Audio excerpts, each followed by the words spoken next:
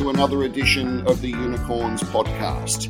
This is a podcast series featuring business leaders, motivators, innovators, and general go-getters.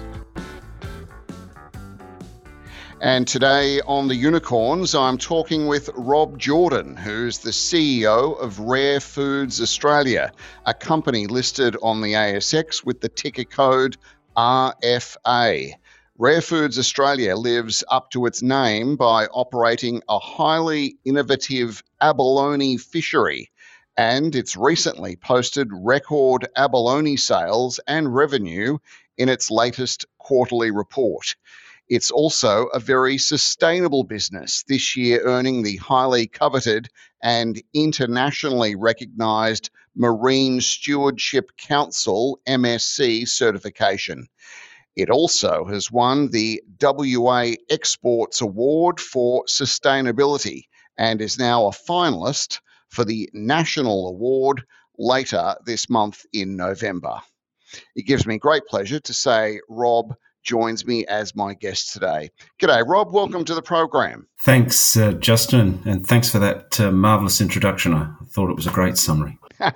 Well, you spent a lot of your early career, your professional career in mining. What inspired you to make the move from rocks to Rare Foods? The majority of my time with the mining industry was in business improvement. And I think for a long time there, for probably 30 odd years, I learned how to really take on a challenge and through people make an effect. I'd been looking for some time to join an owner's team, and I was pretty agnostic as to what that owner's team was. When the RFA challenge presented itself, it was in the middle of COVID.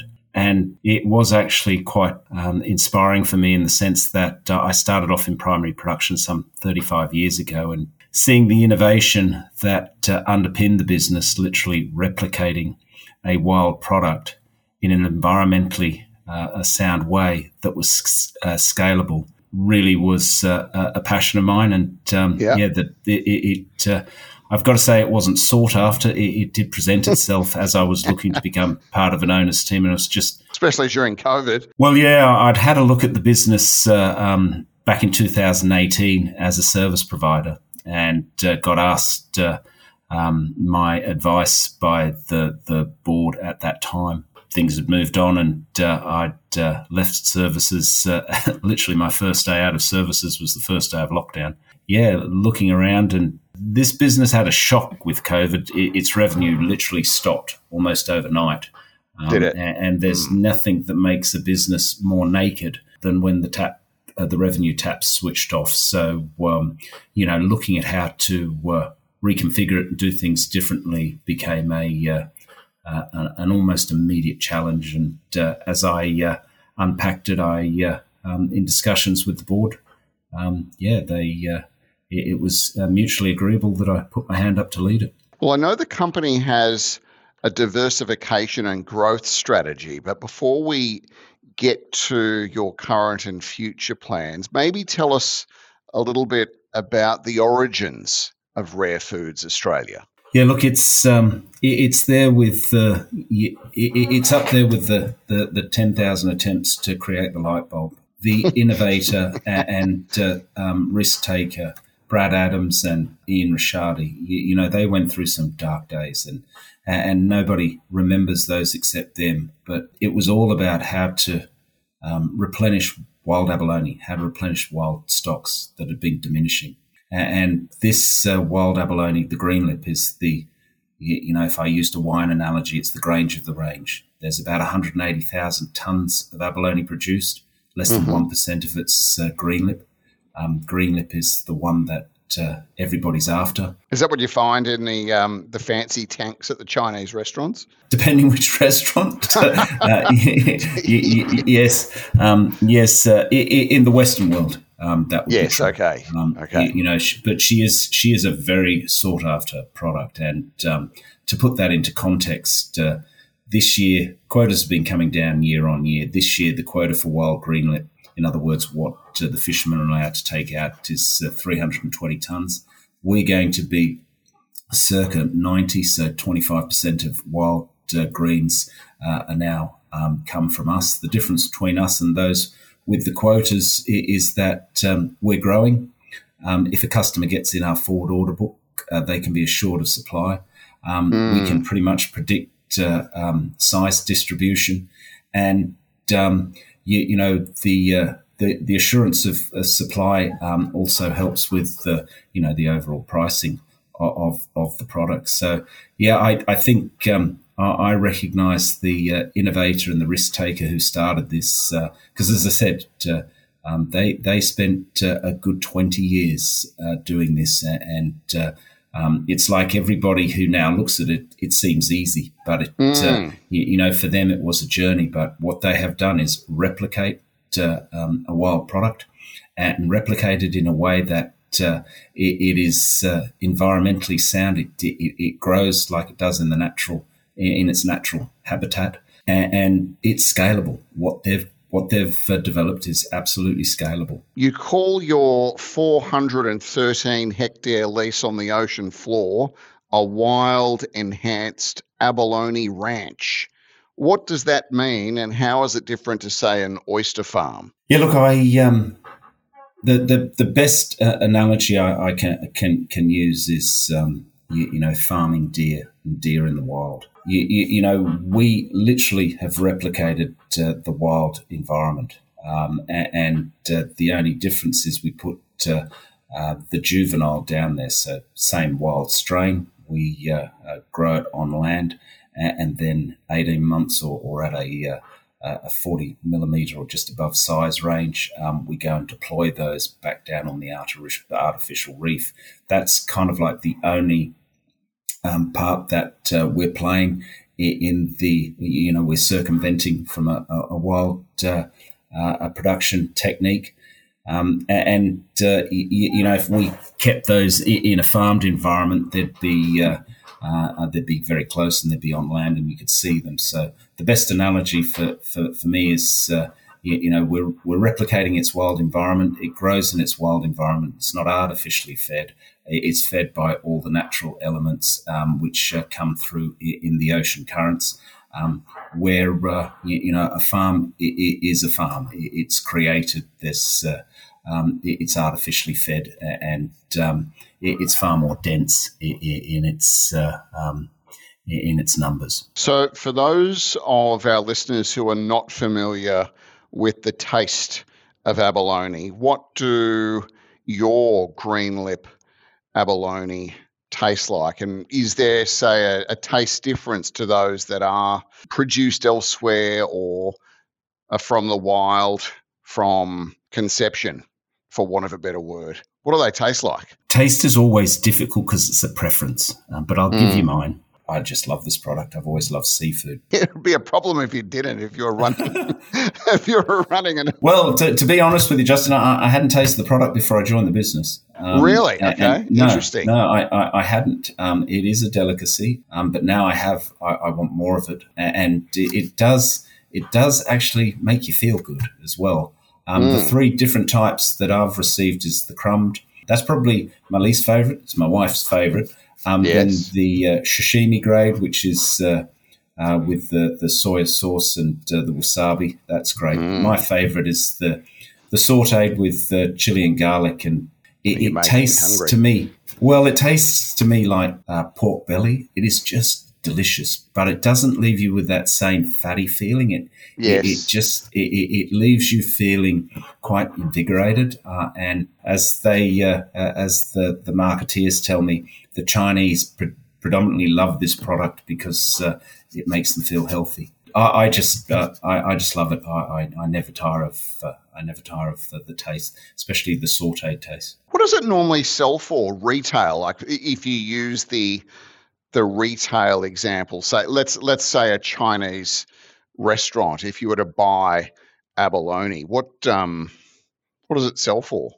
Any, like, even a ballpark, just to give us an idea of the money involved? Our mid-range sizes, and I'll quote a hole in shell number for you, which is a pretty healthy size, about a kilo of hole in shell, which would probably be two of our larger ones, or three, Yes. would go for around about $100. Okay. That would be the retail price. And so tell us about your operations. You're in Augusta, WA, if you're looking at a map, on the southwest tip of Australia. For those who haven't been to Augusta, paint us a picture, Rob, of what you've got down there. Well, for those who haven't been to southwest Western Australia, it's probably the most underdeveloped part of the Western world that produces some of the best foodstuffs. When I say underdeveloped, I mean from a population point of view. You can still walk on these pristine beaches and see no one. Where Augusta is, it kind of is out on a very westerly tip, Yes. and it is literally where the two oceans, the Southern and the Indian, meet. You can stand there for hours, and the scenery will change in front of you. You can literally have 4 seasons in a day. We actually our flagship product, our greenlip, is called Two Oceans for that very reason. Yeah, I think for those who haven't been to southwest Western Australia, it is to die for, quite frankly. And those that live and work in the region, quite frankly, don't want to leave. It does have a number of innovative rare product supply chains. It's also the home of the Margaret River wine region. I was just about to say that's Margaret River country, isn't it? Yeah, well, that's 20 k's north of us, and along with that is some very fine food and fine food venues. How long, on average, does it take your product, the greenlip abalone, to reach full maturity and be ready for harvesting? That is down to a value equation for us. How long we leave it down there, it will continue to grow. We think its best value for growth for us is an 18-month-old juvenile, and then between 2.5 to 3 years underwater. That seems to be the best profile that we have found thus far. But that profile is subject to change with density. So we're looking at those equations now. But the best profiles are around about 3 years underwater and 18 months on land. So just to be clear, the product begins its life on land for about 18 months, and then it's transported to your farm, your range, your ranch at Augusta, and put to bed for 2 years or so in the water. Is that right? Correct. The hardest thing to replicate in the wild, when they're spawning, when they're breeding, the spat that they produce, the scientists tell me, and this is about 100 years of work, but they tell me that 1 in a million will survive. We're significantly improving that success rate in the artificial environment, and then we take that spat and grow it out on sheets. And when they're around about 5-10 mils, we take them off the sheets and put them into tanks. And when they're about 40 mils, we believe that's when they can handle the transition from the land to the wild. And we put them in fish baskets in particular numbers, and we put those fish baskets in fish bins. And we are very diligent about water quality and temperature. We seal those bins.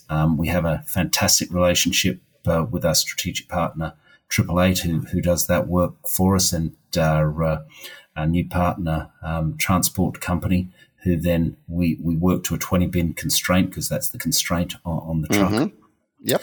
And we try to keep that cycle time as short as possible. They arrive the next day. They leave in the evening of one night, arrive the next morning in Augusta, some 450 kilometres away. The process then is to, again, test quality and size, and calibrate that with our strategic partners and then deploy them. We're putting out around about 100,000, 120,000 a time.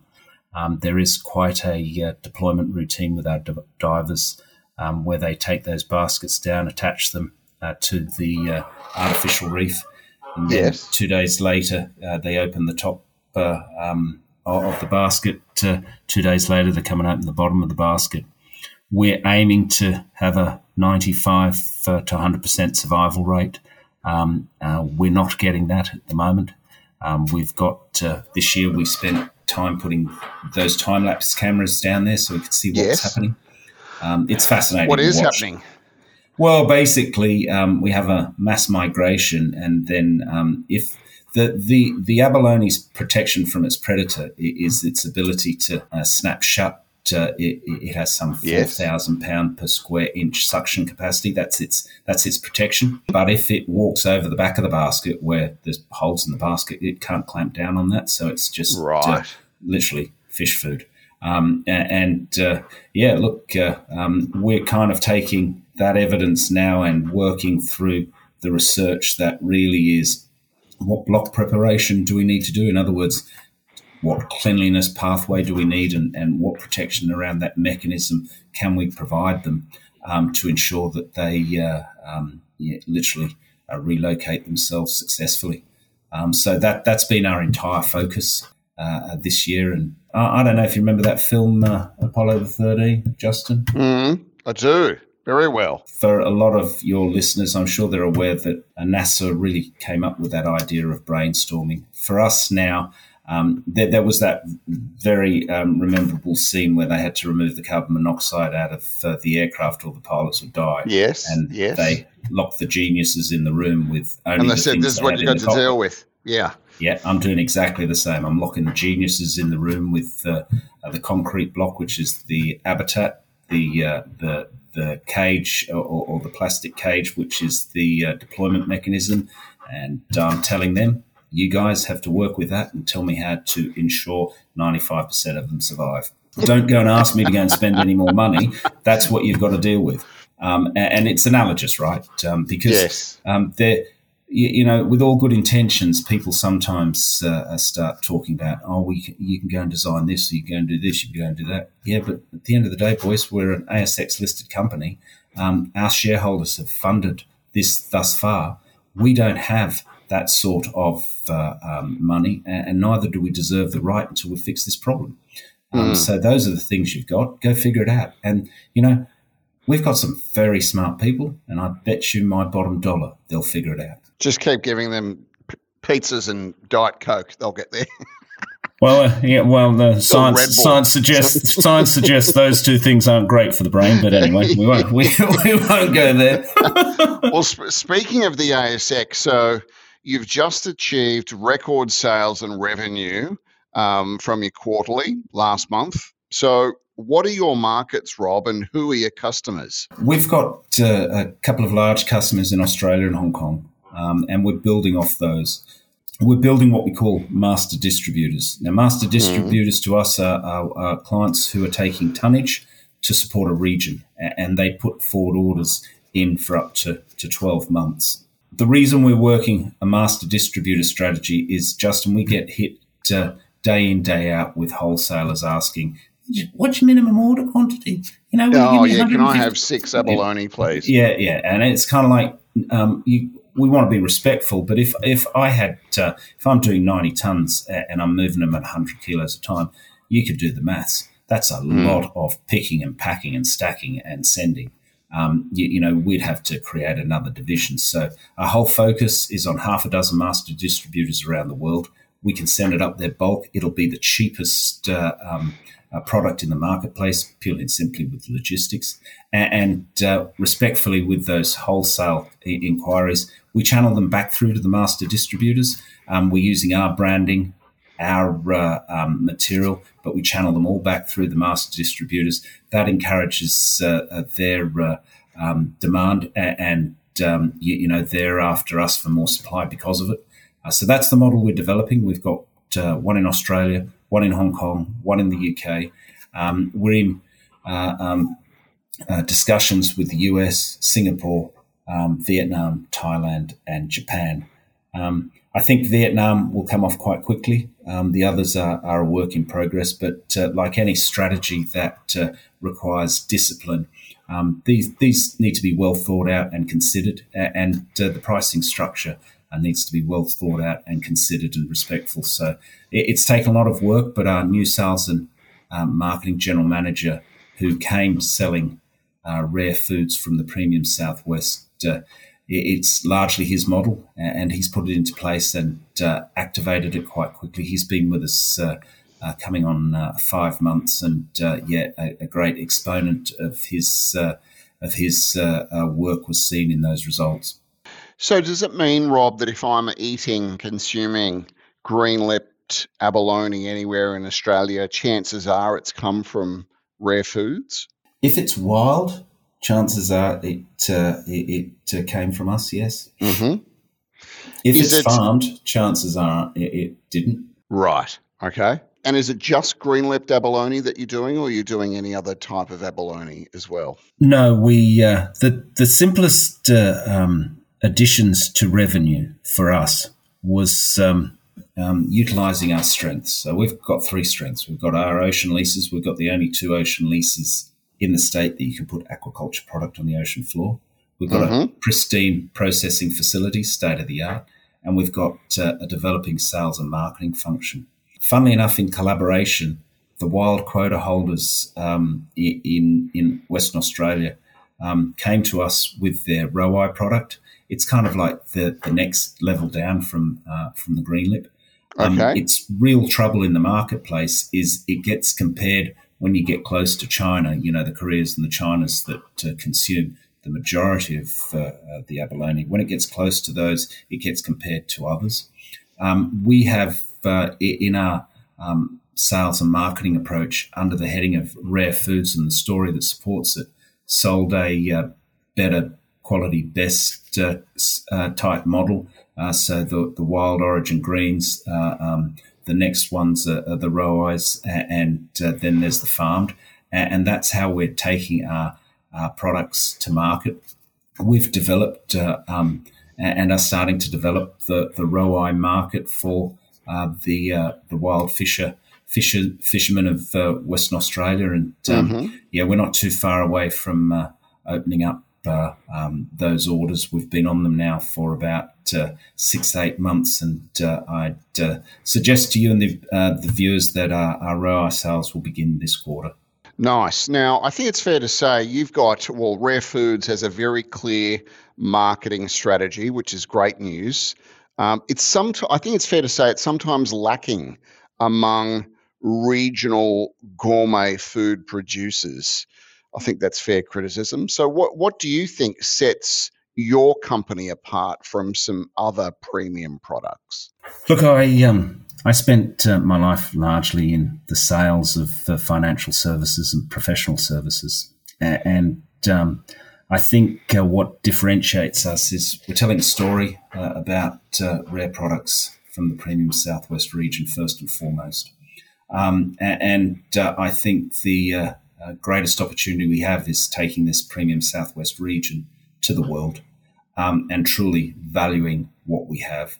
What our customers want when we're talking to them is assurance of supply. You take those 2 parts of you break down the story into those 2 components. Literally, we look at it as long as it's rare, it comes from the premium Southwest, and it aligns with that DNA, which is sustainable, environmentally friendly, and scalable. We're looking at it. That's the story first and foremost we're taking to the marketplace. As I indicated before, being very systematic about how we do that and ensuring that, the minute I give a wholesale inquiry the same price as I give a master distributor, I've just annihilated that model. So being very disciplined about how we go about this. So there's the storytelling and the sales discipline. Once they're in the forward order book, you respect them. Those 3 things are coming together slowly. I think where a lot of individual suppliers of one product get caught out is their price takers. They're trying to find who will buy their product, and beyond their product, they don't have much of a story to tell. And when you're in that price taking machine, you struggle to get full value. We saw this as a real opportunity for Rare Foods to turn around that story. It's not you don't click your fingers and get there. It's been a journey to change the original name of the company so we could diversify and grow. And I think the other aspect of agri products or any food product is you don't want to just be in one. At some time, due to very little errors from the producers, it'll have a bad hair day, and you want to have more than one source of revenue. Now, I've heard that you are also branching out into something called ocean cellared wine. Now, what on earth is that all about? Is that just a gimmick, or does the wine actually taste pretty good? Haven't tasted it myself. I'm told it's spot on quality. I like this. I like the sound of it. Yeah, well, the first harvest is just coming out now. Our innovator, Brad Adams, is our executive director of corporate development, and I'll use another film analogy for you, Justin. Do you remember the film The Castle? A very famous Australian film. One of my favourite. It's the vibe, it's Marbo, it's the law. Yeah, well, Brad's our ideas man. And you're an ideas man, yes. Yeah, and curtailing them sometimes is somewhat a challenge. But yes. Look, this was an idea. It's been done before. It started in France, and we collaborated with relationships that we had and put down, high quality wines to see what would happen. Is it white or red or both? Does it matter? No, it doesn't matter. But it will with where we're headed. Okay. What man tries to do on land is roll the bottles at a constant temperature. That's the maturation process. Mm-hmm. The ocean does that for us. The natural swells. And we have one of the reasons we can grow the product that we grow and why it's only found in the southern regions of Australia, the greenlip abalone, is because of the constant water temperature. I think rough as guts, it changes to maximum 3 degrees each year, which is sensational for that sort of maturation process. That's what the winemakers are looking for. So, as I said, we've done a very successful trial, and you'll say to me, why is it successful, Rob? Well, 3 reasons. It's quality, it's all sold, and it got a very attractive price. So now we're looking at 2 methods. One's what we call biofouling, which is literally putting high-end wines from the Margaret River region on the lease. Remember, we've got the only 2 ocean leases in the state that can put aquaculture product on the ocean floor. Okay. And fisheries have always also licensed us, so nobody else can go and do this in the short term. It's akin to dumping at sea, and last I looked, that came with a few fines. So yes, we've got these 2 methods that we're embarked upon. One's the biofouling method, and we're being very selective, the wineries and the wines that we're putting down there. So we're not having a competitive cuvées or competitive Shirazes. It's one type with one partner, and slowly our partners are building up.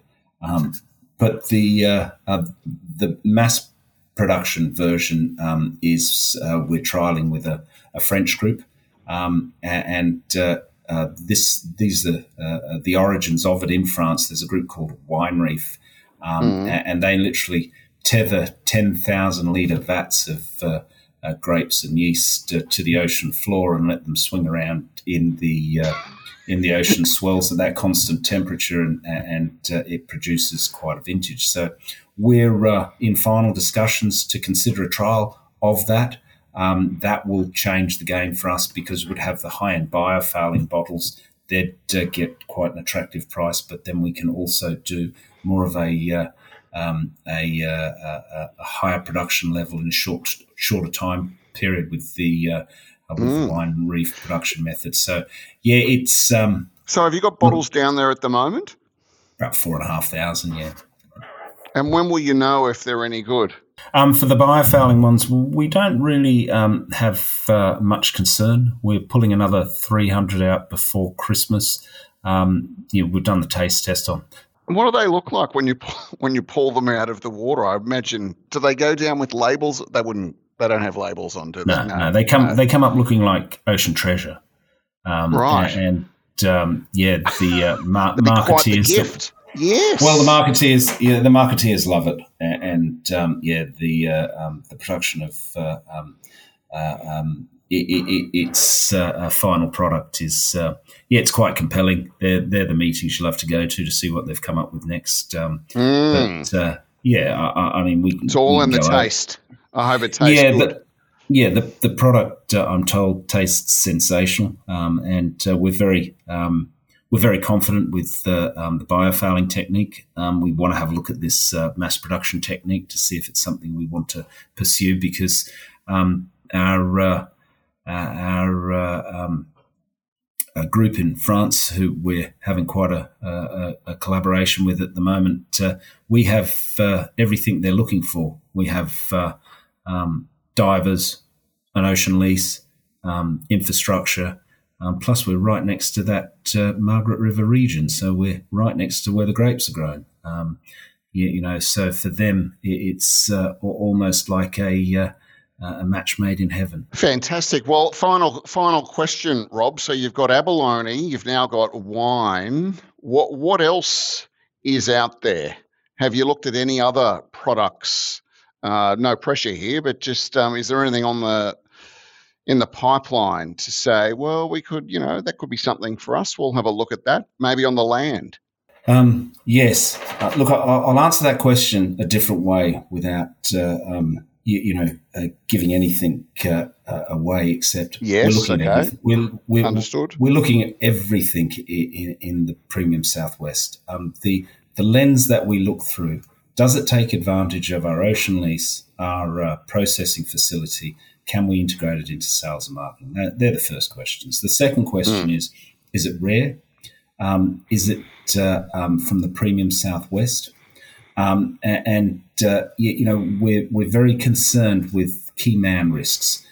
So if it's a one-person product supply chain, it concerns us. So we're looking at something, again, that aligns with our DNA. It's got to be that environmentally safe, sustainable and scalable opportunity. The other thing I'll bridge on that is, look, we're an ASX listed company. I often get said, why you're so small, you should be private. Well, okay, I get that, right up until I didn't want to grow. But I want to grow. And we've become very effective at our compliance and very efficient. We've got fantastic capability on our board, and we've got access to the capital markets, and we've got a corporate development function. So rough as guts, that's $500,000 that we're spending, and we're looking at all of this. Believe me, we're looking at all. The trouble with it all is none of them are ASX listed companies, Justin, and they don't come furnished with a data room. So we literally, when we're in conversation, we are literally building these business plans from first principles to see first and foremost whether it's value accretive, and secondly, looking for how to actually integrate it. So I can just tell you and your listeners that we're looking at it all. We do have our prizes. We do have the ones that we prioritise, but literally, if it's rare and premium from the Southwest, we're looking at it. But we've just got to be careful of where we spend our time, because a shotgun's not going to get us anywhere. Well, good luck in the future, Rob. That's a great summary. Thank you so much for your time today. It's been a real pleasure hearing about Rare Foods Australia, and we wish you all the very best in the years ahead. Good luck, and well done on your progress thus far. Thank you. Been a pleasure, mate. Thank you very much.